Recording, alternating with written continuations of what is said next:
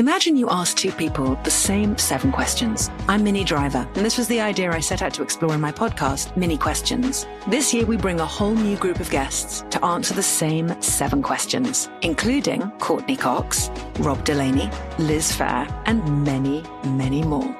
Join me on Season 3 of Minnie Questions on the iHeartRadio app, Apple Podcasts, or wherever you get your favorite podcasts. 7 questions, limitless answers. I'm Saleha Mohsin, and I've covered economic policy for years and reported on how it impacts people across the United States. In 2016, I saw how voters were leaning towards Trump and how so many Americans felt misunderstood by Washington. So I started The Big Take DC. We dig into how money, politics, and power shape government and the consequences for voters.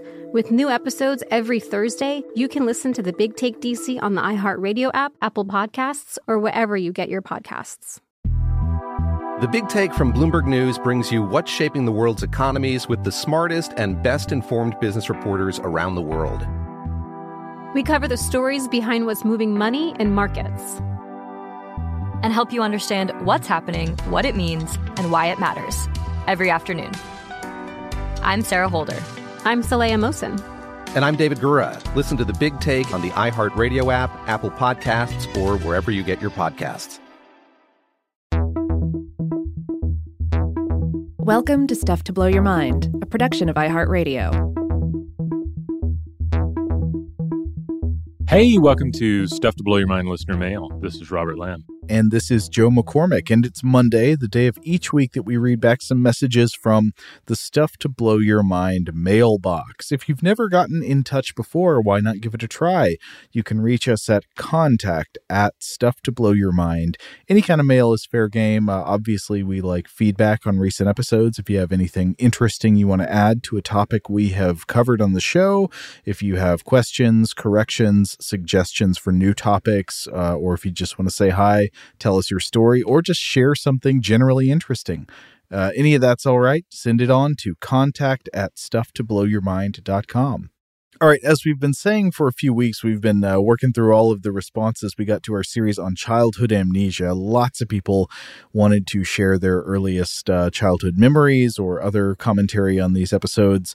And so, of course, we still have not gotten near the bottom of all the messages we received on that, but we're keeping on working through them, doing a few at a time. So, Rob, do you want to kick us off today reading this message from Colum, who has written in before, and we have called him Colm? Oh, wow, I don't remember that. Well, apologies, Colum.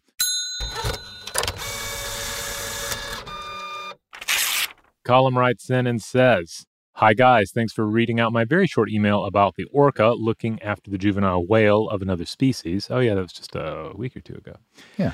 This is my 3rd time writing in, and I thought I'd give you some help in pronouncing my name. It's spelt C-O-L-M, but is pronounced column, like there are 3 columns in this spreadsheet. The Irish spelling is C-O-L-M, the Scottish spelling is C-A-L-L-U-M, and the English version is Colin, C-O-L-N. Anyway, I wanted to tell you about a very specific and very early childhood memory I have. I was in my pram, and I was being brought around to our local corner shop by my mammy. Yes, grown men in Ireland call their mum or mom mammy their whole life. It's a small grocery shop that is still there today. This was in late 1969 or early 1970, as it was cold outside, and I remember being well tucked in and setting up in the pram. My mammy parked me up outside and went in to get her shopping. I remember some kids hanging around outside the shop, and one of the boys was eating crisps. You call them potato chips. This boy gave me a crisp, and what I remember is that I had no teeth to chew it, and it felt hard and salty against my gums. This leads me to believe I must have only been between 12 and 18 months old. This is just such a British Isles first memory. It's got crisps, it's got a pram, it's got boys giving you crisps at the corner grocery. Yeah. Anyway, you both do Trojan work, lads. Fair play to you, and please do something about the subject of lighthouses in the future. I mentioned it to Joe a couple of years ago, and he said it was a great idea. As far as I'm aware, you have never covered the subject before, even in the Invention series. I think that's a great topic. Yeah, I guess we just never got around to it. Yeah, I don't know why not, because I'm like you, Joe. I'm always going on trips, and I bet you often find yourself at strange lighthouses. That's what I do. It's like if there's a weird lighthouse in the area, I'm going to go see it. So I wake up in the middle of the night. I am standing on a rocky shoreline, staring up at the lighthouse, and it's calling to me. It's saying something. Do you hear it? What is it saying? It's saying, "Put the mask on now." Yes. Well, we're so excited about the mask because we just recorded that episode this morning. Oh, but also to summarize the end of Colum's message here, he lets us know that he makes ambient music and sends us a link to his Bandcamp page. Of course, listeners, always, if you make music, you are welcome to send it our way. We can't promise we'll always have time to listen, but if we get a moment, we will do our best. And send us links to Bandcamp pages. We love music. We love Bandcamp in particular as a music hosting website. I'm a pretty big fan. I listened to some of what he sent in. I like the vibe. I love a nice ambient track. lexiconofsound.bandcamp.com. Well, thanks for writing in, Colum. I love the suggestion, and of course, I love this this tidbit of very early childhood memory with the crisps.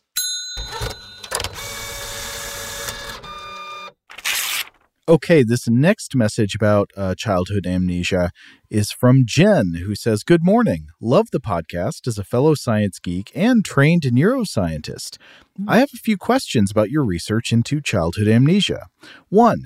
How does the growth of the brain impact childhood memories, especially the tripling in size during the first year of life? And how does the growth of subcortical, hippocampus, and cortical regions, e.g. language, auditory, visual, motor areas, also impact early memories?" Well, Jen, I'm not sure of the full answer to your question, and it's been a few weeks now since our episode, so I hope I'm remembering what I do remember correctly. But I do think it's commonly assumed that rapid structural development in the young brain weakens the connections that form the basis of long-term memories. So whatever early episodic memories are made kind of fall prey to that expansion and development process you talked about. So I think this would entail both the rapid growth and the plasticity of the young brain.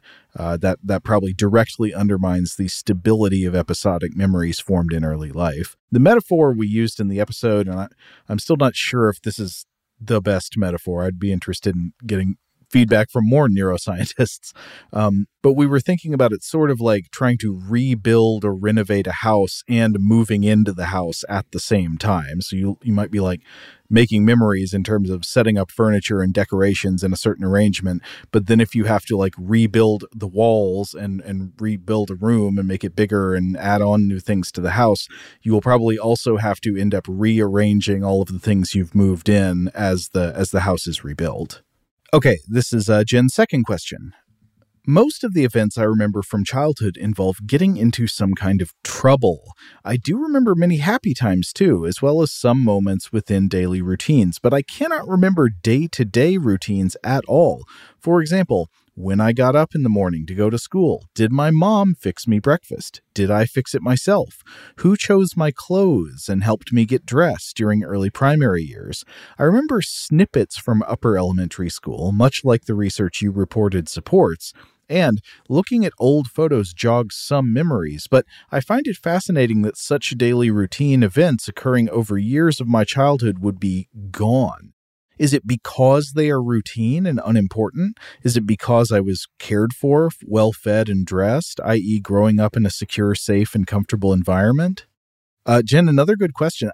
I don't know for sure, but this does connect to one of the things that we talked about in our interview with David Eagleman, who is a neuroscientist. And, when we were talking with him, he brought up the idea that, of course, the brain records fewer memories for event sequences that we perceive as routine and mundane.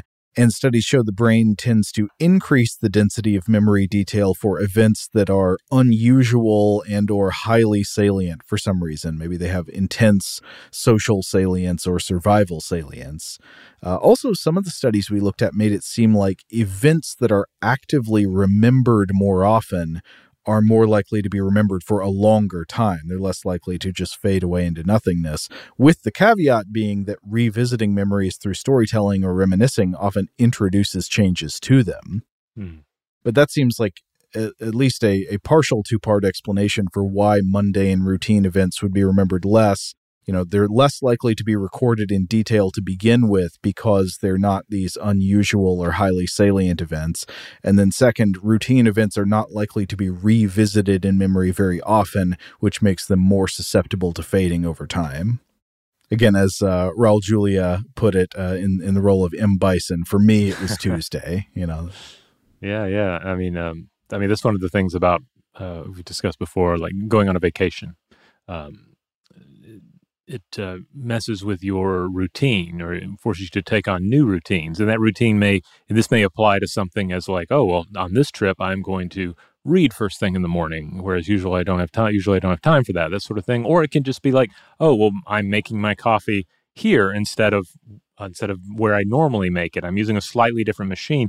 It introduces all of these novel factors and new factors and altered factors into your existing routines and allows the fostering of new routines. And therefore, the whole trip will then be more novel than just your average daily week. Even though, we find a lot of comfort in routine. It doesn't mean that the comfortable moments are as memorable.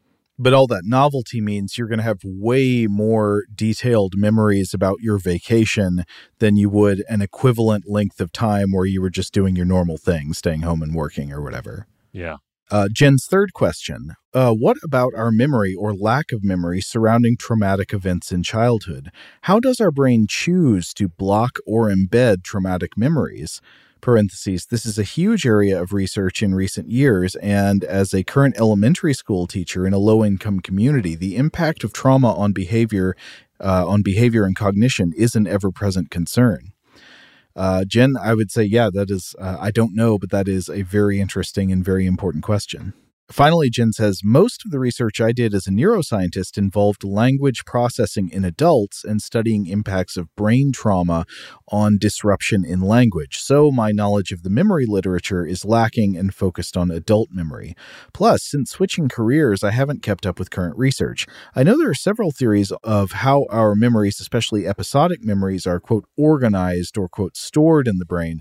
So my last question is, how do these theories inform childhood amnesia? Thanks for reading this. I don't expect you to answer these questions. Phew, well, that's a load off. But rather raise them as things to keep in mind as you work on future episodes of the topic. Well, this is kind of out of order, isn't it? Now that we're reading this after we finished the series. But yeah, this does raise important questions, and maybe we will return to the topic in the future.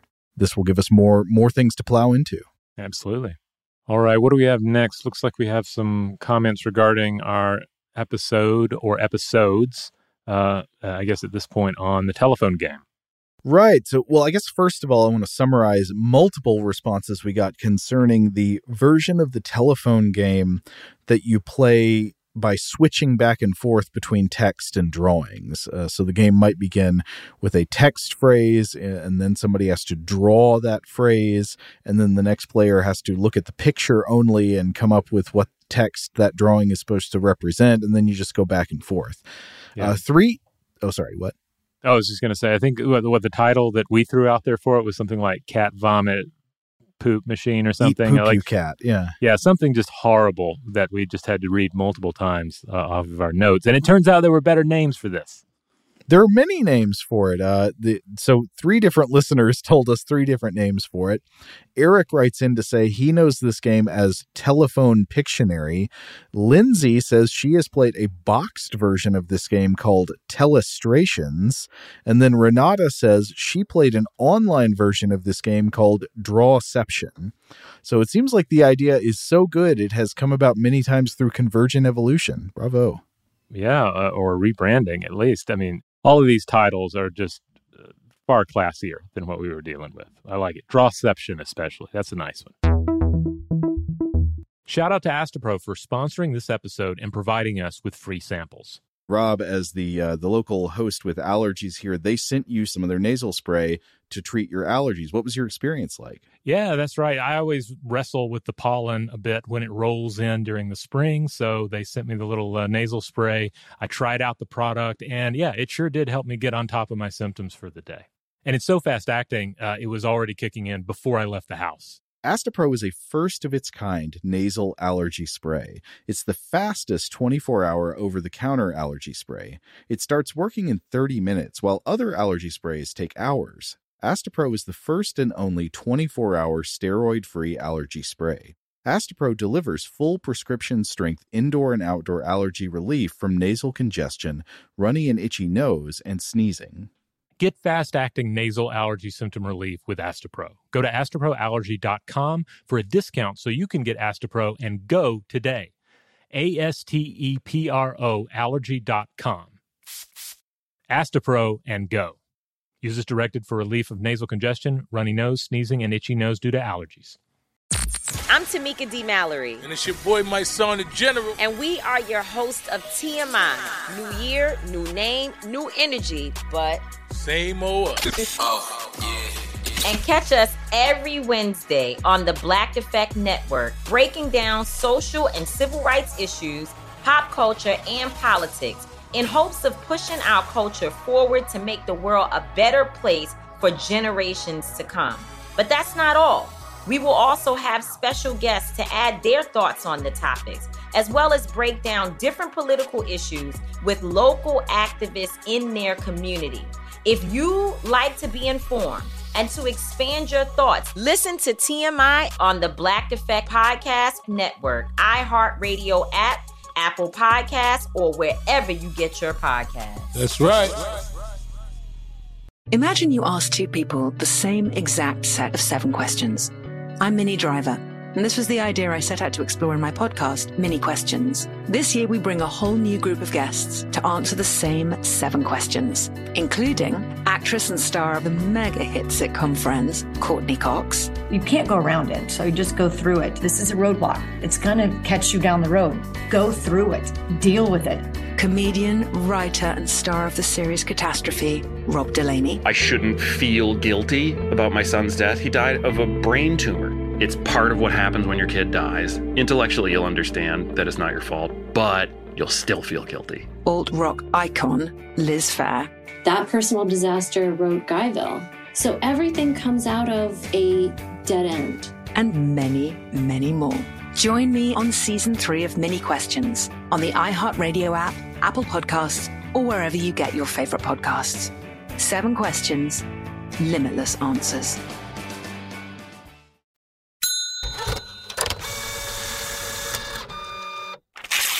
All right, now here's one from Dan. Dan writes in and says, Kia ora, Rob and Joe. I am writing in response to your episode on the telephone game. As my trade is in theater and comedy, your discussion around the recounting of stories via oral tradition and the omission of detail via retelling got me thinking about the stage play Mr. Burns by Anne Washburn. The play deals with many of those themes in a very clever and funny way. The play is in 3 distinct acts. The first is immediately after a series of simultaneous nuclear meltdowns across the grid have reduced the United States to a post-electrical civilization. A small group of survivors sit around a campfire and pass the time and reconnect to their pre-meltdown lives. They attempt to recall an episode of The Simpsons, the spectacular Cape Fear episode. While some of them weren't familiar with the show, we see others teaching the other individuals the material secondhand. No, it's excellent. And then he does the thing with his fingers. Or, and is it then that he steps on all of the rakes? We watch them change a televised story into an oral tradition, teaching the characters, the gags, and the references, initiating the acolytes. Love this already. Yep. This sounds fun.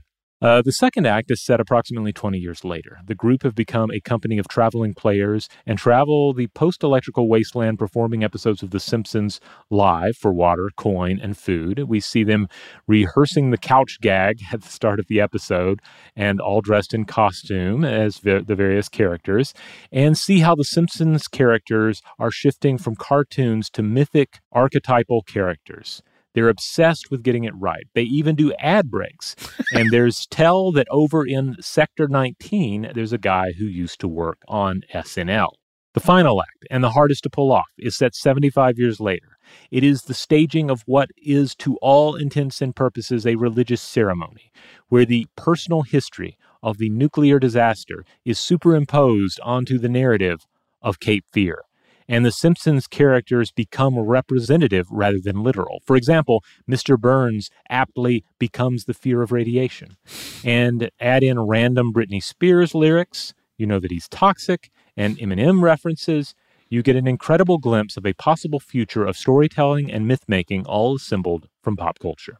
The characters in the play build their own legends and ways to understand the world, ways to pass on their oral history, to warn of the dangers of going into nuclear facilities and the hazard of invisible radiation, all through song, dance, plain song, ceremony, the demons Itchy and Scratchy, the everyman Homer and his beautiful family, the law and order of Chief Wiggum, and always, always, the encroaching menace of a spindly, nightmarish Mr. Burns.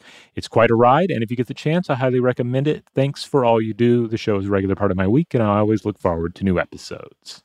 Dan. Wow, that sounds great. I think I would love this play. Yeah, that's inventive. I have to keep an eye out for anyone putting this on. And indeed, yeah, this is something that, like I said, probably captured my imagination the most in those episodes. It's this idea of oral transmission of things that are culturally important and what happens to those things over time.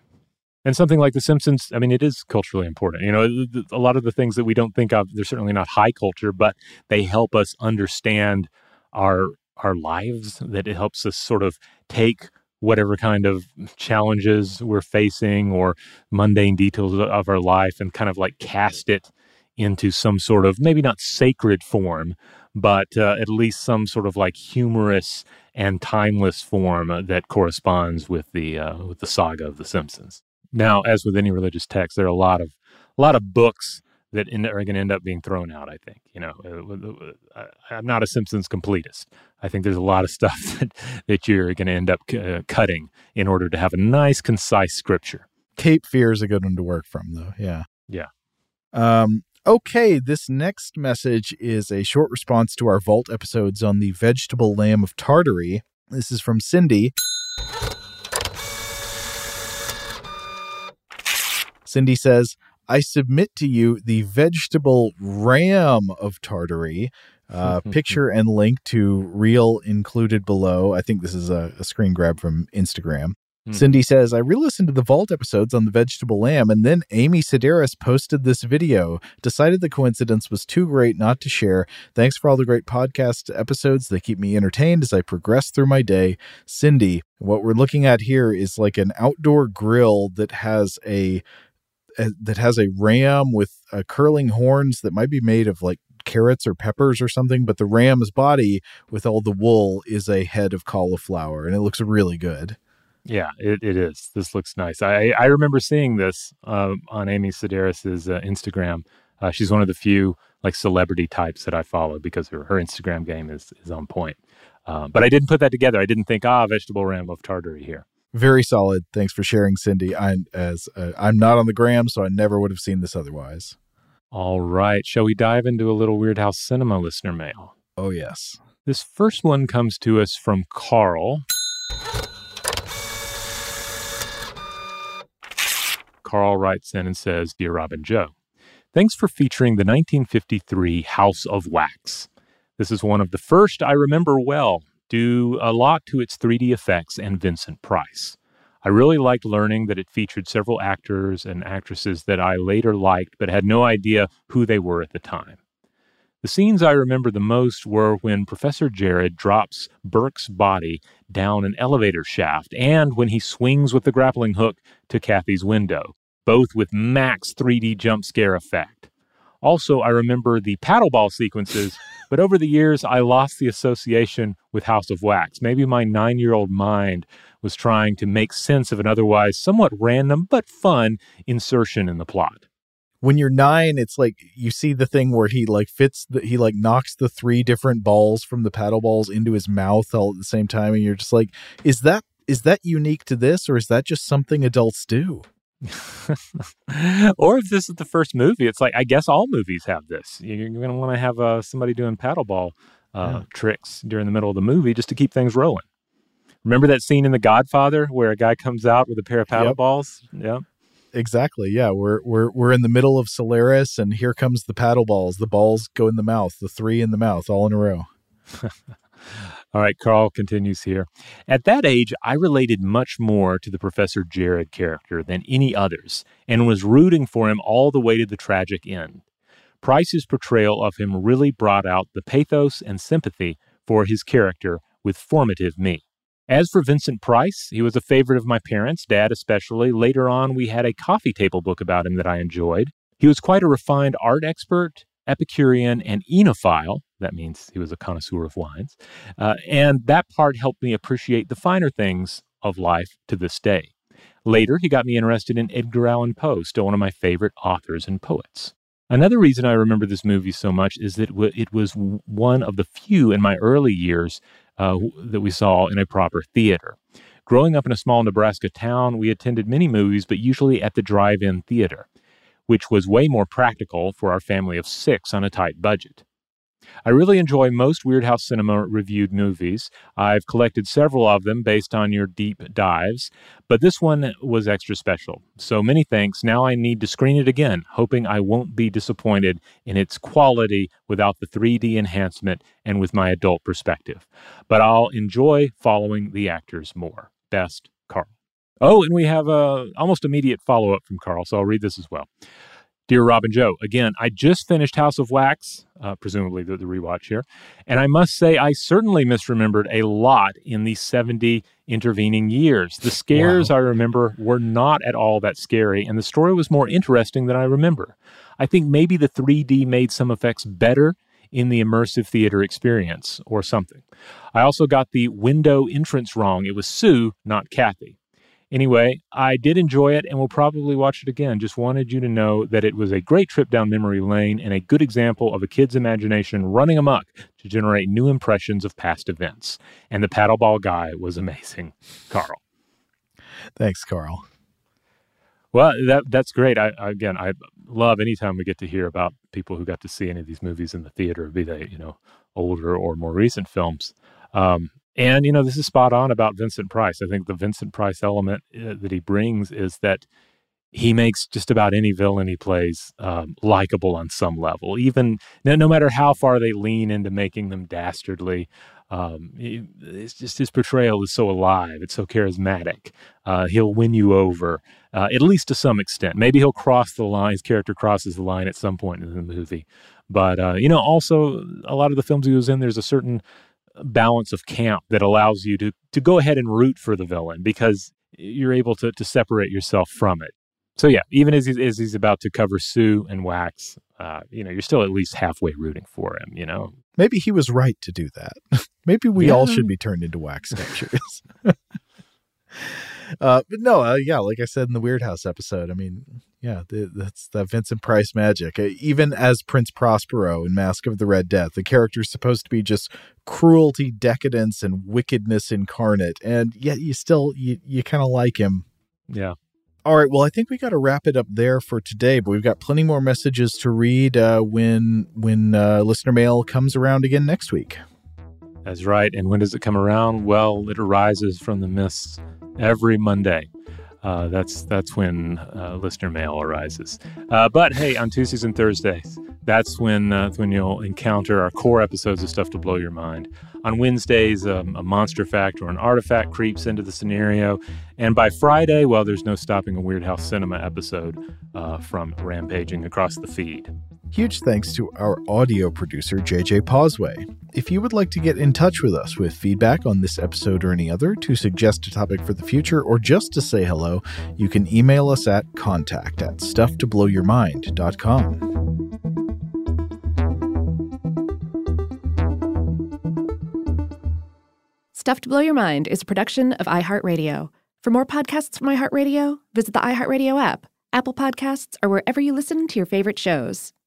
Imagine you ask two people the same 7 questions. I'm Minnie Driver, and this was the idea I set out to explore in my podcast, Mini Questions. This year, we bring a whole new group of guests to answer the same 7 questions, including Courtney Cox, Rob Delaney, Liz Phair, and many, many more. Join me on Season 3 of Mini Questions on the iHeartRadio app, Apple Podcasts, or wherever you get your favorite podcasts. 7 questions, limitless answers. The Big Take from Bloomberg News brings you what's shaping the world's economies with the smartest and best-informed business reporters around the world. We cover the stories behind what's moving money and markets, and help you understand what's happening, what it means, and why it matters every afternoon. I'm Sarah Holder. I'm Saleha Mohsin. And I'm David Gura. Listen to The Big Take on the iHeartRadio app, Apple Podcasts, or wherever you get your podcasts. I'm Saleha Mohsin, and I've covered economic policy for years and reported on how it impacts people across the United States. In 2016, I saw how voters were leaning towards Trump and how so many Americans felt misunderstood by Washington. So I started The Big Take DC. We dig into how money, politics, and power shape government and the consequences for voters. With new episodes every Thursday, you can listen to The Big Take DC on the iHeartRadio app, Apple Podcasts, or wherever you get your podcasts.